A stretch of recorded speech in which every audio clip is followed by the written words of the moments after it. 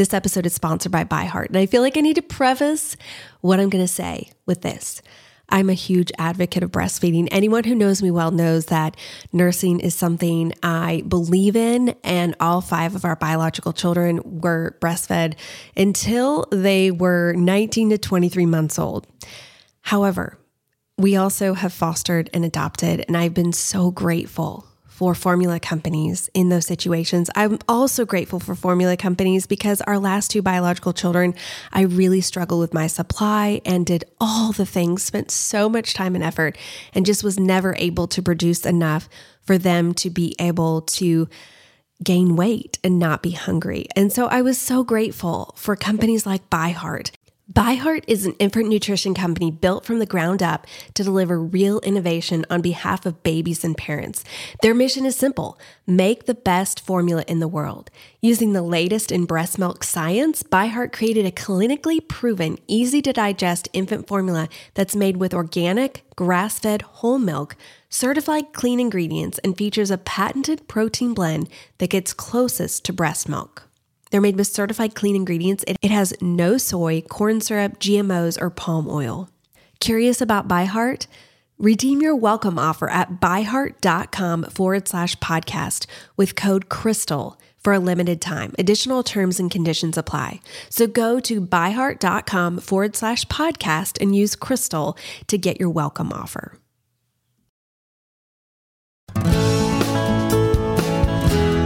Welcome to the Crystal Paine Show, where we help you embrace your life right where you are and give you practical steps to get to where you want to go. Whether you are in your car, folding laundry, cooking, cleaning, or maybe even just enjoying a cup of coffee and a few minutes of quiet, we're so glad you're joining us today. Here's your host, wife, mother of 4, foster mom, entrepreneur, and author, Crystal Paine. Welcome to another episode of The Crystal Paine Show.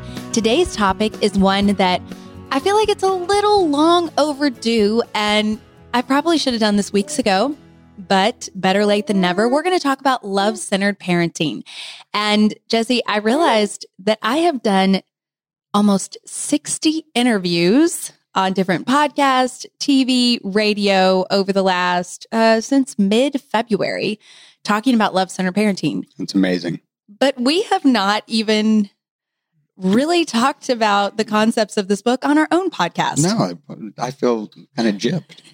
So you don't even know what I'm saying. I mean, you did have the book read aloud to you because I read it to you as I was writing each individual chapter, but you don't know what I've been saying on these interviews. So we're going to talk about that. Also, I'm holding Kirsten right now and nursing her, multitasking mom right here, because I'm getting ready to head out the door to drive to Knoxville with Catherine and baby D and Kirsten. And so we're getting in a quick little nurse while I record the podcast. So hopefully we talked about how she was going to stay quiet, but we'll see how that goes. So this week, when I thought about what's saving our life, it was a no-brainer. Jesse, can you think about what I'm going to say is what's saving our life this week? No, I can't think of anything. It has to do with appliances. Oh, yes. Spending lots of money. Yes. Yeah, I would say definitely. What's saving our life is the fact that we have an emergency fund. That came to mind right away. You want to talk about why that's saving our life this week? Well, we had our AC units go out. Actually, I think that they had gone out. I do an annual spring checkup to make sure that everything's going well with the AC units. And they came back and said, nope, they need to be replaced. But we already were quite sure things weren't going so well because as the weather had warmed up and we turned on the AC, the house warmed up too. It didn't feel like it was really, maybe just like a warm fan was blowing. It was it was much cooler outside than it was in our house. Yes, it was cooler outside. Yes. So we were grateful for an emergency fund because we learned. Oh, did you want to talk about it too? We learned something this week. Maybe you already knew this, Jesse, but I had no idea how expensive it was to replace central air conditioners. It was called HVAC? Is that? Yeah, it's the furnace and the air conditioning units. So we got new HVAC unit. And we don't just have one. We happen to have 3 because we have 3 floors. And I guess with the size of our house or something, we have 3, and all 3 of them were original to our house, right, which our house is 14 years old. Is that correct? And they were only supposed to last for 12 years. So, hey, we got a couple 2 bonus years. At least they didn't die as soon as we moved in, because that would have been right around, we would have had to replace all of them right after we moved. But anyway, I actually thought the initial quote that we got, I thought that you've got to be kidding me. There's an extra 0 or something. And so I went on the internet and I started researching, and I thought they were going to say that it was much, much cheaper. And then the range that they gave was actually a little bit lower than what they quoted us and a whole lot higher than what they quoted us. So I was like, wow.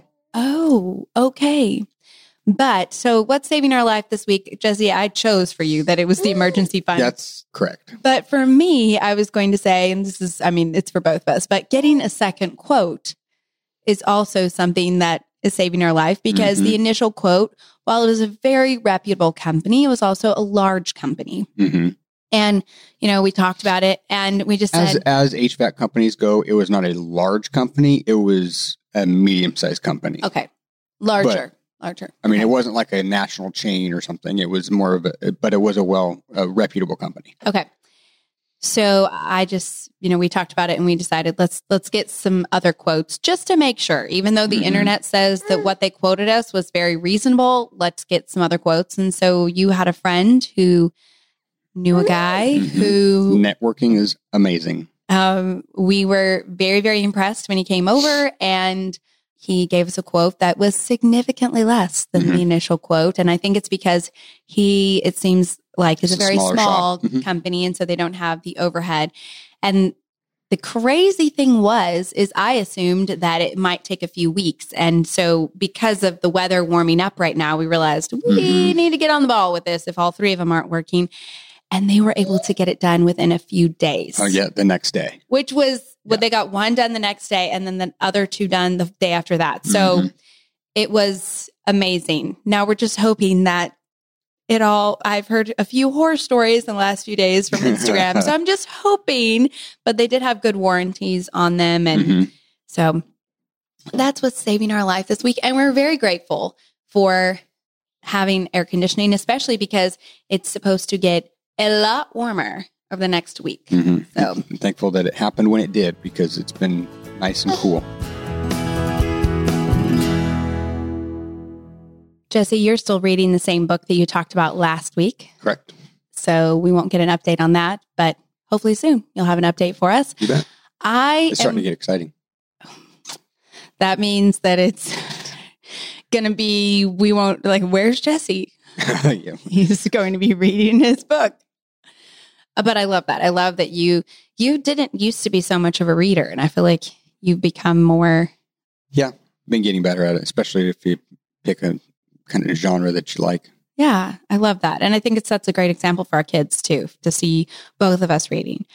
I actually am going to talk about something that is not a book, but it's similar to that. It's something that I have been learning and growing in, and a way that I've been kind of developing my mind and stretching myself. And that is the Bible Project. They have these online seminary classes that I've been going through with a group of women from church. And I think I've mentioned this in the past, but we just finished the 2nd class. So it was an entire semester that we did the class. And so there are videos. There is I would say a course handbook that you print out. And so we watch some of them on our own, some of them together, and lots of discussion when we get together every week. And so this one was on heaven and earth. And I don't quite have words to describe my takeaways from it yet, although next week when we go to class, we are supposed to have those prepared. So maybe I will have better words, but it challenged my thinking And it really made me step back and re-examine so much that I have come to scripture with my own cosmology, is what he talks about, how we view the world. We bring that to the scripture. And so he challenges us to take that, set that aside, and learn to view it from the Jewish Hebrew cosmology, and to kind of help you understand so much from scripture in a new way, in a different way, because of how it was written and who was written to. Now, I don't agree with everything in these classes. They have different people who are in the classes who interact with Tim Mackey, who is the person who leads the class. But it really, really makes you think. And here's the cool thing. They are free online. So it's the Bible Project. You just look for the classroom. It's a beta project on their site. And I think they have Ephesians coming next, and we are planning to do that. So anyway, I just wanted to mention that because it's something that we did Introduction to the Hebrew Bible, which was so good. And I would recommend doing that first, and then Heaven and Earth next.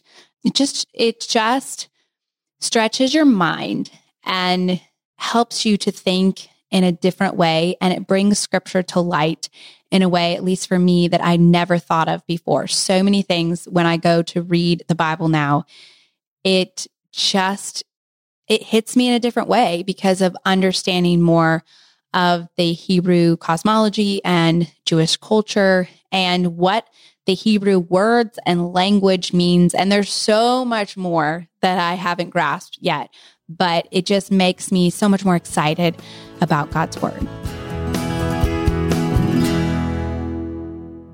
All right, love-centered parenting. Jesse, where do we even start with this? I feel like in a previous episode, which we'll link to in the show notes, we kind of talked about the background for writing this book and where this book came from. So I'm not going to get into that, but I did want to talk more of the content of the book. And one of the interesting things is when I was writing this book, I asked on my Instagram account, I asked for people to fill in the blank on this. My job as a parent is to blank. I think that really helps you when you understand what you believe your job as a parent is. It helps you to understand kind of why you're parenting the way that you are. Mm-hmm. And the responses, I would say 98 to 99% of the responses were things that we ultimately have no control over as a parent. So a lot of the responses would be things like, I want to raise kids who have great character, get successful jobs, get married, and love Jesus. All good ambitions. But ultimately, you cannot control whether your kids get married, whether they love Jesus, whether they have great character. These are things we don't have control over as a parent, especially as our kids get older. We can model for them. We can teach them. We can hopefully give them that desire and kind of plant that seed, but we cannot save our kids. We cannot change their hearts.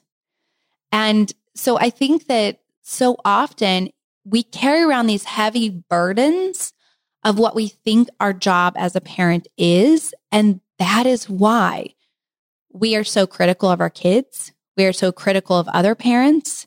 We're so exhausted. And we're constantly trying to fix and micromanage and overprotect and correct our kids because it's our job performance on the line. Mm-hmm. If our kids aren't behaving well, if we think our job is to make sure our kids behave well, then we're going to feel so stressed about the fact that we're failing as a parent. Or if our kids are older and they're making poor choices, we can feel so anxious as a parent and kind of come in and try to make all these rules and do all of this to try to fix it because, that's our job. Mm-hmm. Our job is to make sure that our kids make good choices. And really, when we do that, we're trying to be God and the Holy Spirit for our kids. Like we're trying to be their savior instead of, as Jeannie Cunyon talks about, pointing them to the savior. And so in love-centered parenting, I really try to challenge people to go back to the foundation and go back to the roots and really dig up, where are your parenting ideals or ideas coming from? And for me, I realized that they needed to come from a place rooted in understanding how much I'm loved by God, and then letting his love flow through me as a conduit to my kids. Because I ultimately can't control their behaviors and choices, but I can choose how I love them and walk with them. And so I encourage parents to make 4 choices. And those 4 choices are really what the book is all about. Lean in love, listen well, lead with humility, and let go. Lean in love. For me, when I started to adopt that as a parenting mantra, as in when I needed to approach a child or address something, to come at it from that posture of leaning in and loving, it really changes so much, because it's not all about, let's correct this behavior. Let's fix this. Let's make sure everything's tied up with a bow. Sometimes it's messy, and you're not going to be able to tie up a situation with a neat little bow, but you can lean in and love. Jesse, when you think of that phrase, what does that make you think of? It makes me think of being slow, because a lot of times when we do the opposite of leaning in and loving, it's because we're making snap judgments. And nothing hurts a relationship with your child than snap judgments. Because when we quickly try to correct, it's usually out of anger, and it's usually cutting down. And the child doesn't feel loved.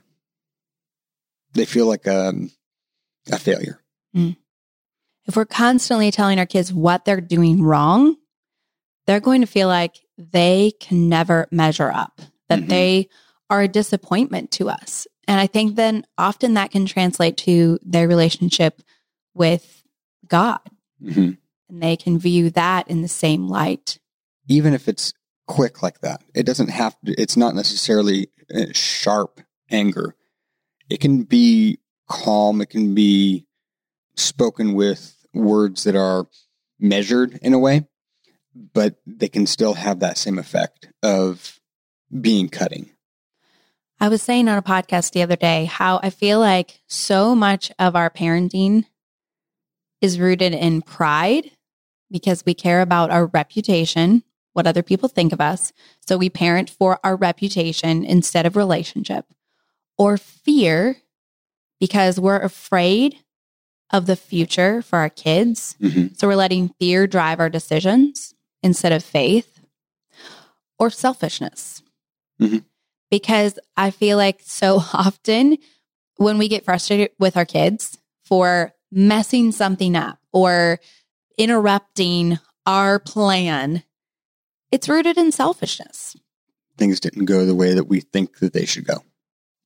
And so when I feel that tension rising where I am frustrated with a child, or I want to react, asking myself, is there pride? Is there fear? Is there selfishness? Because those 3 things can drive a lot of dysfunction. And we can, make excuses for it. We can say, well, we want our kids to make good choices, so I need to come in here and fix this. But if the driving force behind why we're responding like we are is rooted in fear or pride or selfishness, our response is always going to be somewhat dysfunctional, somewhat hurtful, somewhat unwise. And so we could actually kind of come to the same conclusion in the sense of maybe there's a consequence that we need to have for this child, but making sure that we're not just having the knee-jerk response that is in our own heart of fear or selfishness or pride. Listen well is the next choice that I encourage parents to make. And I think so often we want to address what's on the surface. But that's why I think we gravitate towards the chore charts or the checklist or, here's the 1, 2, 3, A, B, C, D for raising great kids. It's the easy button. There is no easy button in parenting.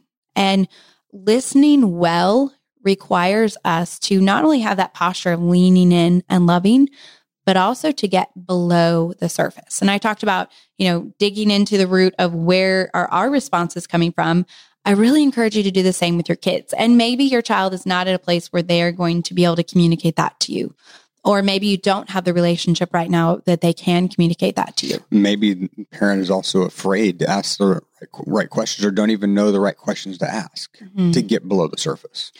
Or I think there can be that fear of it's going to be really messy and I don't want to deal with that. So I'd rather just have them, look good on the outside, make good choices, even though those choices aren't their own. They're just doing it to please their parent or make their parent happy. And so listening well, really leaning in and thinking, what's beneath the surface here? One of our kids had a hard week this week, and we had to have a lot of conversations. There were some issues at school. There were some consequences, but I was trying to think, where is this coming from? Because it was a little bit out of the ordinary. Mm-hmm.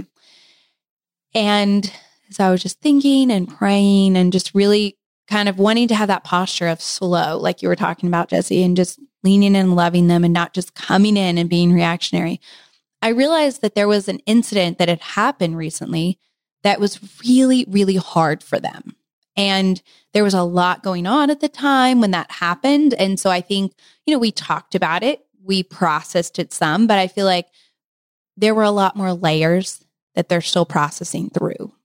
And so some of their big feelings are coming out sideways right now because we haven't taken the time to really lean in and love in this area and listen well. And so we had a conversation yesterday with this child, and it was just really helpful, I think, for them to feel very heard. And instead of us just being like, I can't believe you did that, this consequence, but to say, how are you feeling about this situation? And to really talk about that situation. And for us both with the child, there was this recognition of, I think that was more upsetting and hurtful than we all initially realized. Because a lot of times, and you do a very good job of doing this, and sometimes it drives me nuts, but finding tangential things that have happened that are actually affecting whatever you have in front of you and how you're reacting to it. It may not, the root cause may be something completely different,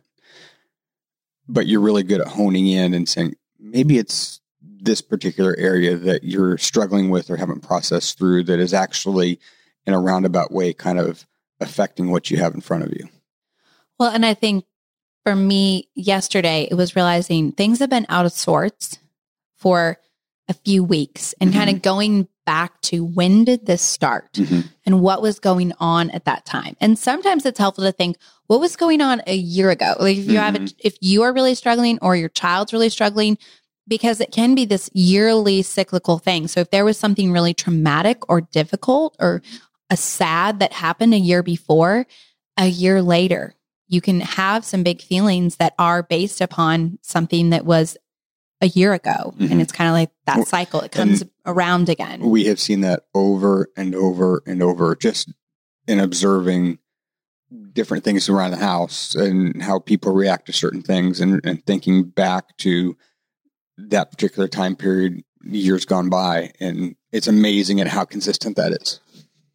So leaning in and loving, listening well, leading with humility. I think that there's this tendency to feel as a parent that we need to kind of put on this perfect persona for our kids.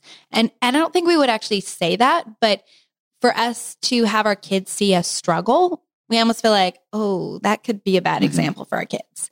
But I think for our kids to see us wrestling through things and having to look to the Lord and seeing us make mistakes and learn from them and have to go back and ask forgiveness, it's a gift that we can give our kids. Mm-hmm. And I talk about in Love-Centered Parenting, when I was 17 years old, I crashed our family's van into the front of the house. It was, I don't think I've ever talked about that on the podcast. I don't know. Maybe I shared that story one time, but it was a little bit traumatic for me as well as my mom, who was her first time to ride with me in the car. And I think crashed was maybe a little bit too much. Okay. Well, in my mom's viewpoint, I think it felt like a crash. No one was hurt. And it was just that instead of putting the car in reverse to back out, it put it in drive. It was right in our family's driveway. And instead of then realizing that and putting on the brake, I hit the accelerator. So I didn't have a lot of space to go. So it's not like I had built up a bunch of speed or something. But for my mom, it was to your defense, this accelerator is right next to the brake. That's right. And, I can't do right and left. I'm still learning right and left. It's really hard when you go to the eye doctor because they're asking you to cover your right or your left eye. And every time I have to think really hard. I'm sure I'm not the only one. So you close both of them? Anyway, you'll get it right. So, brake, accelerator, took me some time to figure that out. But my dad was quite upset because it had messed up it didn't hurt the van really. We had a pretty big, solid brick of a van, clunker van, but it did mess up the bricks in some of the front of the house. And so, you could say crash because some bricks came off the front of the house. Anyway, so my dad had to fix it. And so when he came home, obviously he was not happy with me. And he yelled at me and got upset. And then the next day, though, he came back to me and he asked forgiveness. And what I remember of that incident is not really the whole my mom screaming in the car because she was so scared. Obviously, you remember. I remember it a little bit, but that's not the thing that sticks out in my head. It's my dad coming back and asking forgiveness. And so just to lead with humility, that this is something that I think of that so often when I know that I've done something to our kids that I need to go back and ask forgiveness. It gives me courage to think of my dad coming back and asking me and how much that impacted me. And then finally, let go. So we have lean in and love, listen well, lead with humility, and let go.